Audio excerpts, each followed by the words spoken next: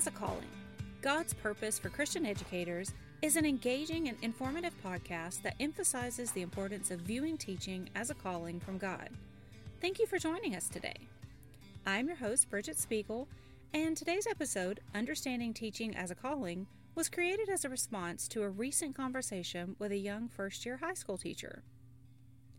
Well, a week or so ago before Easter, a teacher asked me would it be okay for her to wear a shirt that she had made that had the name of Jesus on it. I guess I looked at her a little crazy and was like, yeah, there's nowhere in the handbook that says you can't. I noticed the next day she wore an Easter-themed t-shirt that she had made, and she wore it with pride. A few days later, the same teacher was having a rough day.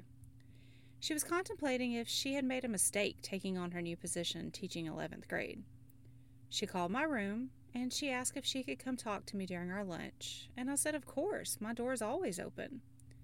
So at lunch, she came down to my room, and she seemed a little nervous. She looked at me straight in my face and said, "Are you a Christian? And if so, is that how you keep your cool when your days get overwhelming?" I thought, did she not already know that? Have we never spoke about church before? This conversation caused me to step back and reflect on how I let my light shine toward those around me, and how Christ is what gives me peace when life gets crazy. But how is it that I stay so calm in some areas of my life, but I overreact in others? Is there an invisible formula that Christians use without thinking about it, or is it that we realize the impact our reactions could have upon others and we choose to make wiser choices? Well, growing up in the Christian faith, pleasing God in all you do was a phrase I often heard, and it was used to keep kids in line and evoke a level of fear to ward off making poor choices. For some, however, it's that they believe God has a purpose for everyone's life. Yet for others, they feel that life just happens, and they compartmentalize it so that their career is separate from their faith, and the two do not mesh. Well, as I sat and pondered this question that she had asked me, why did I not just respond? Why did it throw me off?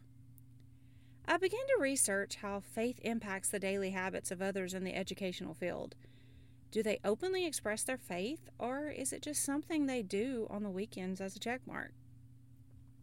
In my reading in 1 Corinthians 2:16, we see Paul discussing how believers possess the mind of Christ. But what does that truly mean? How does a person have the mind of Christ? Each person creates their own personal outlook on life, and those that profess to be of the Christian faith hold dear to the fact that their role as a teacher is more than just a job, but rather a calling from God to serve and to make a difference in the lives of all that God places along their path. In a study by Barnes et al. In 2021, interviews were conducted concerning the stigma of Christian beliefs in the workplace.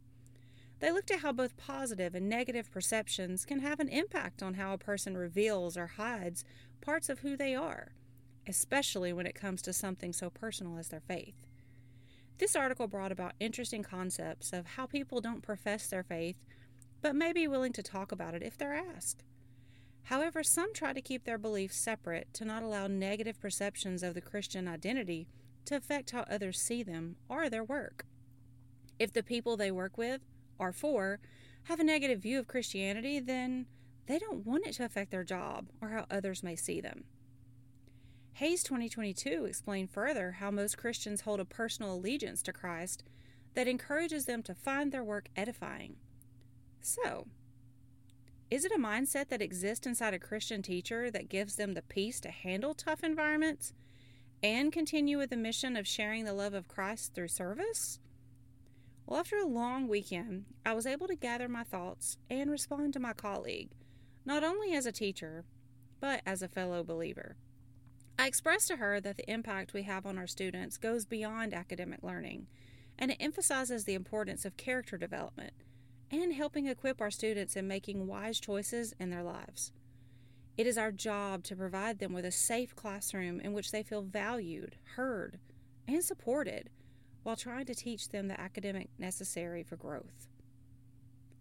Many days are spent listening to teens discuss relationships, conflict, their home lives, and hearing how these circumstances are keeping them from making academic progress. As a believer, This is when I place importance on their character development, and I talk with them about the importance of honesty and integrity, what it means to have compassion towards others, and what does respect really mean? I attempt to model biblical principles by displaying good character and behaviors during tough situations, but mostly loving them like Christ loves me with grace, even when they or I don't deserve it. Students today are living in a world that most of us adults never imagined would be a reality. The choices that they are faced with daily play such an integral part of their story, and every single moment is shaping them into who they will become. As a Christian educator, I believe it is not only my job, but it is my purpose to foster a world that integrates my faith by not forcing it upon another person, but loving them through critical moments while using discernment in tough situations.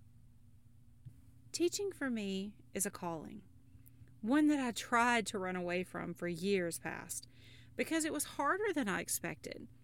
However, God has continued to bring me back, instilling a deep sense of purpose in my heart and the fulfillment I experience as I see them grow and change before my eyes each day. I pray that I can continue to let the light of Christ shine through me so that others will take notice of something a little different about the way I handle tough situations with careful thought instead of immediate reaction. I believe as Christian educators, we need to serve God by serving those He places along our journey, finding ways to help them make a positive impact on the world around them, and molding them into the next generation of leaders in our community and our world. So, going back to that conversation with my colleague that started it all, I guess we all struggle with how to let our light shine in a world that has become so dark. In Matthew 5:13-16, it calls believers the salt of the earth, and it conveys the message to let your light shine before others that they may see your good deeds and glorify God. Since salt is used to add a desirable flavor and preserve things from decay, we should be the salt, and our actions should create a thirst in the hearts of those around us that they desire that peace that only comes from the Heavenly Father. I hope you've enjoyed our episode today. I hope it's given you food for thought. Join us next Friday for episode 2, titled Faithful Educator, Nurturing Hearts and Shaping Lives, as we are joined by 2 educators, one who is entering the field as a student teacher in the fall, and the other a seasoned educator of over 20 years. I thank you for joining me today, and I pray that you have a blessed week and will spend some time with God, seeking out ways that He can help your light shine a little bit brighter. Remember, as Christian educators, we have the opportunity and responsibility to shape the minds and hearts of tomorrow's leaders, one student at a time.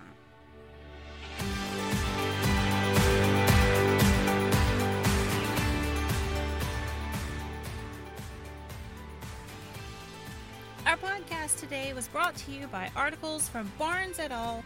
2021, Hayes 2022, and a graduate student who is learning a lot about new technologies and ways to use them in her classroom.